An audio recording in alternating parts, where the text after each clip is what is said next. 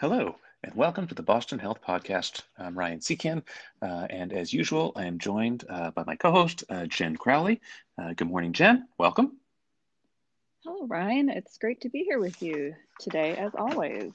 That is 2 days in a row that we have not said, "How are you?" I think Yes, we should keep track of this. I think we need to keep this as yes. a running streak to see how many days in a row we can do that. But I admit, it is not easy.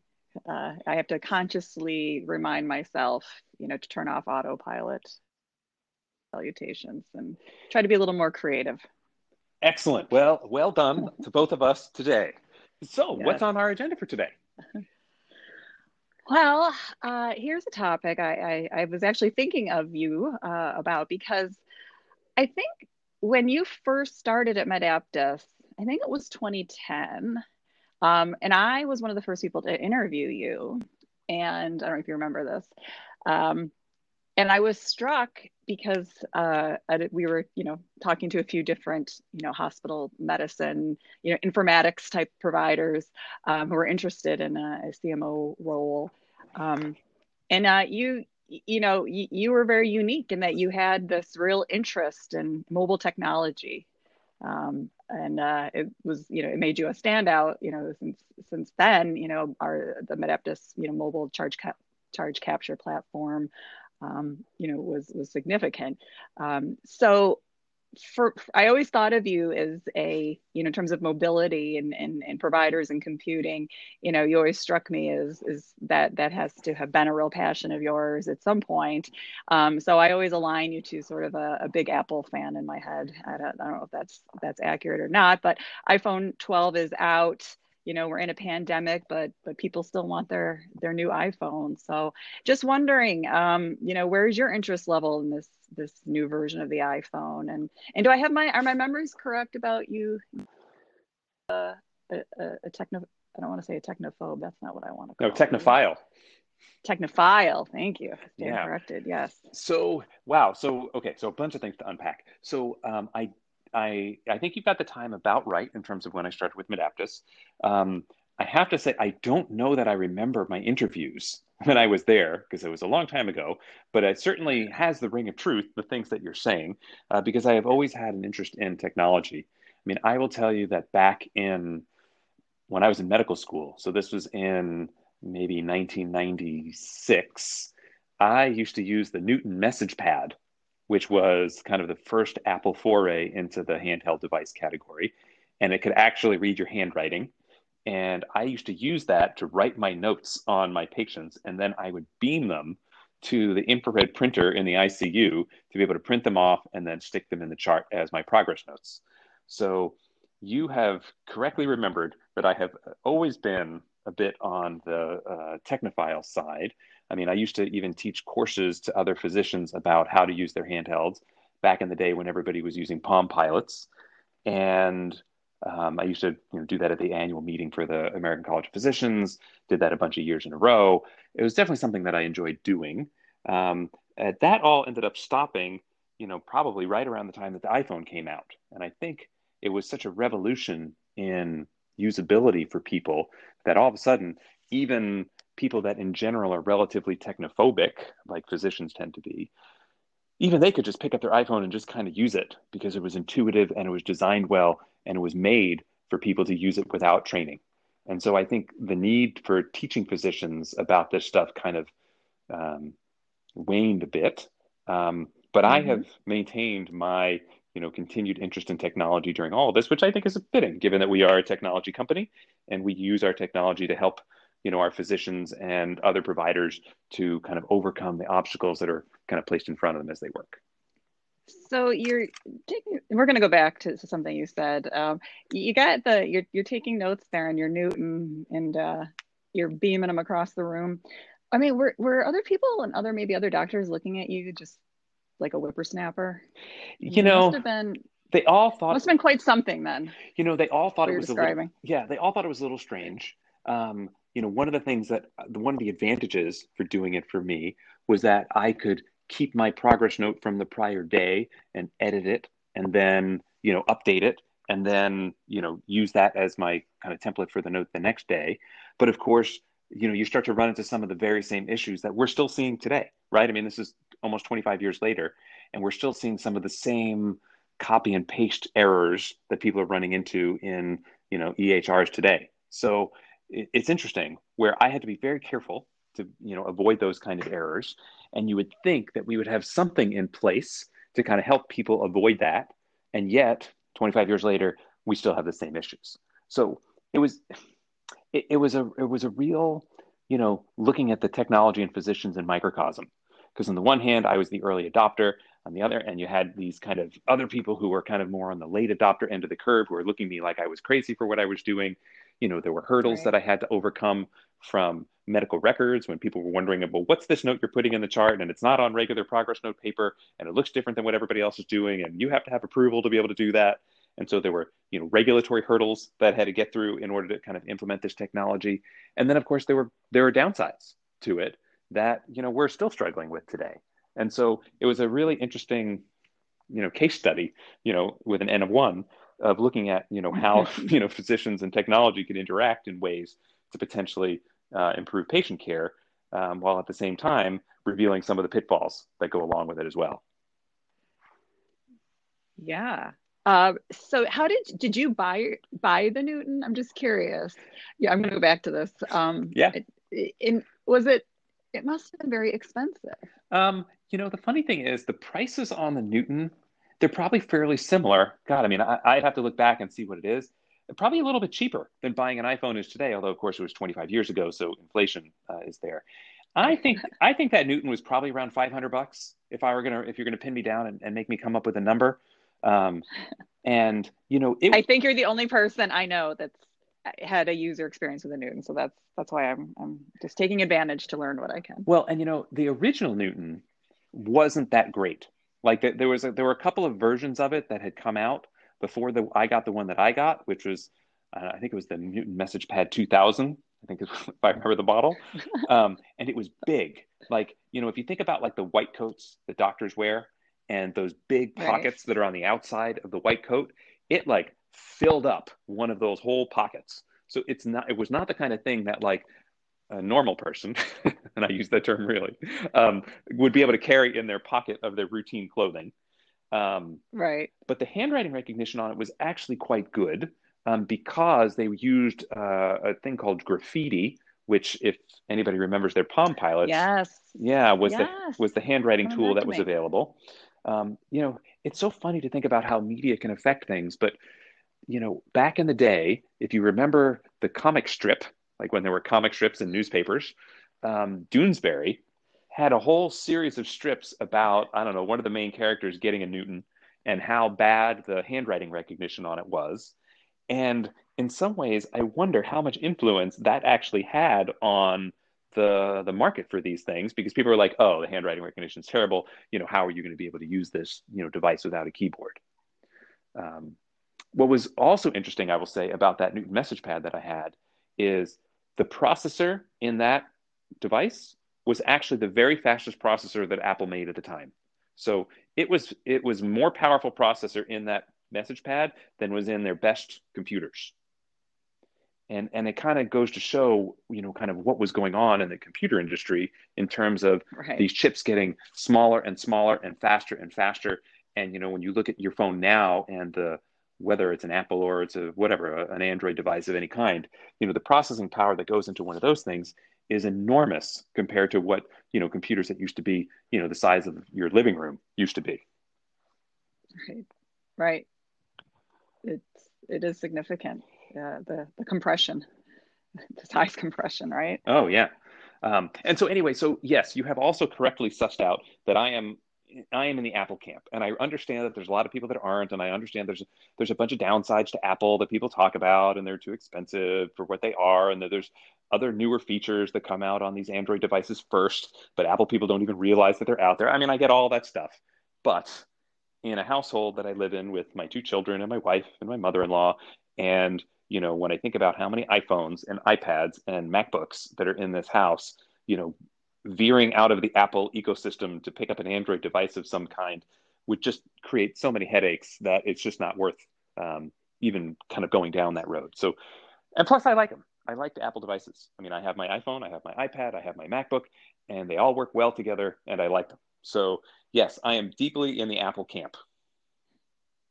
Is there an iPhone 12 in your future, any of your children's future, perhaps? Well, not my children. My children are 11 and 13, and I think they are going to be Okay. happy with the devices that they have, hopefully, for the next several years.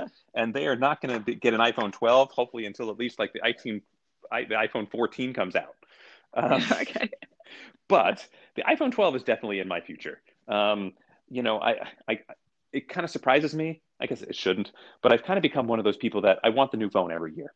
And Yes, I know it's not that's you. I know it's not cost effective. I know I spend too much money on my stupid phone and I could use this phone for another year, but I've somehow managed to convince myself that by 2 years I'm going to want to get a new phone anyway because it'll be older and not working as well. And if I'm going to get one every 2 years, I may as well just get on their silly little phone plan where, you get a new phone every year. So I understand Yeah. that it's probably not a good idea. I understand that I'm kidding myself, that I'm paying too much money, blah, blah, blah, blah, blah. I like having the new phone. So, yes, I'm getting it. What what's the major improvement? Is there I should look at it. But see, I decided there's while you're describing, yes, I'm getting it. I'm not that type of phone person. I'm like, yes, I'll take the 30-month plan and I will, treat my phone. I will take good care of it. And then, when I am paid out, I will come back and an upgrade. So, I'm aware, that the around the iPhone 12, just from all the media coverage, but I don't really get in the weeds because I know, well, I'm just gonna wait. I'm gonna have to wait another year because that's sort of my wiring on this. Sure. And, I have to say, I don't even know for sure, how, if any kind of routine user, including myself, of this phone will notice a significant difference. From what they say, from what you read, it's more waterproof or water resistant. The cameras are better, even better than they were before. The screen is better. The case, like the actual hardware of the phone itself is more secure and more resistant to damage from dropping. The chip that runs it is faster and better, and the All right. screen is better. So it's all better, faster, stronger. I got it. Right, right, right. But I don't know that there's any groundbreaking stuff. Now, I don't know. They have some All interesting right. thing they're talking about that they're like, you can use LiDAR on the phone to like create 3D mapping of like the space that you're in to then be able to use that with augmented reality stuff to better do that.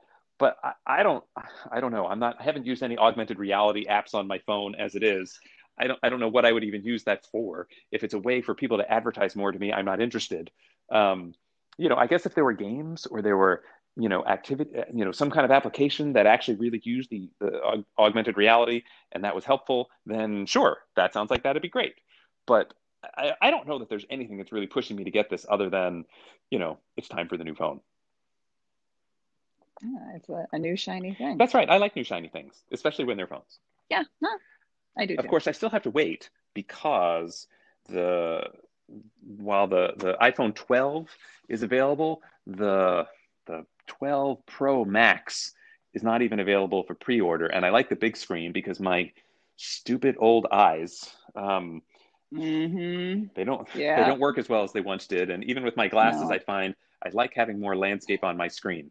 So I haven't taken to like jacking up the size of all the fonts on my phone, but I still like more landscape on the phone. And since I don't know, I can fit it in my back pocket anyway, I just go ahead. Or when I'm All right. at work, my scrubs have a nice side pocket on the legs, that I can wear. It makes it very easy for me to like drop my phone in there. That I prefer the bigger phone. Yeah. No, I do too for the same reason. The eyes are just changing, and I've never had an iPad. I've just always used my phone, for reading or just reading articles, scrolling through things, shopping even. So, and I know I feel like I've probably we've all probably done a fair amount of damage to our eyes with our phones. Maybe That'll be I interesting yeah down you know, I don't know many that decades from now. yeah I don't know that there's any data on that. I think as a matter of fact I Right. think the data all and again, I'm kind of talking out of my head here, so I don't know for sure, and I guess maybe it's something for me to look into. But if I remember correctly, I don't think there's any evidence of screen watching damaging your eyes literally in any way, shape, or form. Like all those wives' tales about, oh, don't sit too close to the TV, you'll hurt your eyes or anything. I don't think any of that is true. It's kind of like, No. you know, you're just using your eyes, right? It's like they're seeing things and you're Right. using them. Now, the question about whether the light from the screens interferes with sleep patterns, I think there is some evidence to show that it can. And so that's why they kind of recommend, kind of avoiding those kind of using screens in bed because it can help, it can interfere with sleep. Um, but I don't think it actually causes any damage. I think that's just getting older, which I seem to be doing every day. See, this is why some talking to can be difficult because anyone else would have been like, "Oh yeah, definitely." Well, I like You're being not getting older. It's your phone. So, thanks for the reality check there. yeah, I could be polite and say, "Oh, yeah, yeah, yeah, it's your No, phone that's doing it," no, and no. avoid Just the age. But give it to me straight, that's doc. right. Okay. No sense in sugarcoating it. We got to face reality, right? Right. That's right. Yep. You, Yep. I appreciate that. I will say one other thing that is very much intriguing me, and it doesn't really relate specifically to the iPhone 12, but it is coming from Apple, which is this new thing that they're including in the health app on the phone, which is this health records um, section. I don't even know what you call it for as part of the health app. So the idea behind this, I think, is that you as a provider can talk to your EHR vendor and have them do something to set it up so that the patients can download information securely from the EHR onto their phone. And so, regardless of which different healthcare providers they're using, which hospitals they go to, Hmm. which EHRs they are, they can then start to keep a central repository for all of their health information, regardless of which provider and which EHR they're using, which to me seems like a fantastic idea. One of these things that we've run into all the time is, and again, people are trying to do better, but all of these EHRs tend to be closed ecosystems. And it can be very Yep. difficult, if I was using, and I won't mention any names, but if I was using EHRA when I was a patient at one hospital, and then I went to a different hospital where they were using EHRB, it would be very difficult to get the information from one of them to the other in any kind of reasonable manner. And certainly for me as the patient, it's going to be very hard for me to get all that info and keep it in one place and keep it in a way that's kind of accessible and usable and makes sense. And so I'm I'm very pleasantly encouraged that Apple is doing this because, as I mentioned, they're very good in general at usability and helping people to be able to do this. And if they could do something to be able to help people centralize all of the data on their health from all their different providers and all the different EHRs that are out there and keep it in one place that's accessible and readable and usable, well, I mean, that seems like an enormous win. And I would love to see it. Is this PHR-esque? Would you call it a PHR, personal health record, or just we're looking? That's too narrow since this is more of a repository. But I'm with you. It is. I always thought PHRs were too early. The technology wasn't supportive, and um, medical data, medical records. It's a lot. It's hard to keep track of. They're often large files. They come via fat. There's a lot to it, and I agree. Having someone like Apple that has is proven, in terms of design and usability, and kind of the overall trustworthiness of storing data with them. It does sound very Yeah, exciting. and I think it kind of is. I mean, when you're talking about a personal health record, I mean, I think the idea is it also is going to happen automatically so that you don't have to like, okay, so now I got this lab result. Now I'm going to open up my app and then type Right. these things in. It's, I'm going to, when Right. I go to the hospital, right, I'm going to, when I register or whatever it is, I don't even know exactly quite how it works yet, but Right. there'll be some way that I can, Opt right, and in then I for can some. point my phone's health record at the EHR Yep. app, and then everything that I do over there will start downloading, and then it will all kind of collate itself into all of these different sections that I can then look at. And then I'll just have this nice longitudinal look at all of my medical records over time. It Yeah. Look, I will tell you, this stuff really helps. And we're probably starting to run a little bit long, but I will say one other anecdote is, of course, I also have an Apple Watch, right? Because, why wouldn't I? And Right. I will tell you that I have had multiple patients that have come into the emergency department because their Apple Watch told them that they were having an abnormal heart rhythm and they needed to come in and be seen. Yes. Really? And they've come into the hospital, they've come into the emergency room, and they have, in fact, had an abnormal heart rhythm, and it has required treatment. And I have put them on treatment for it. And so, we have these cases now where, for example, they come in and because their watch told them they had atrial fibrillation, which is an abnormal heart rhythm that, among other things, puts you at risk for stroke. And you have to be on certain medications or your stroke risk is very high. And so I was able to take these patients who were not having symptoms, whose Apple Watch told them they had AFib, I put them on medications and potentially prevented them from having a stroke. And if they didn't have that Apple Watch and they didn't get told that they were an AFib, then maybe the first way they presented would have been with a stroke and had permanent disability from it. So I'm hopeful that as we start, collecting more data and collating that data and having access to that data, that we can actually really help to improve care for patients. I mean, just the simple ability, if a patient comes to me in the ER and they've got medical records on their phone from when they were in the hospital in Florida last year, that makes a big difference to me in terms of being able to treat them well. And so I'm very encouraged that this works well, that it can really improve care for patients. All excellent points.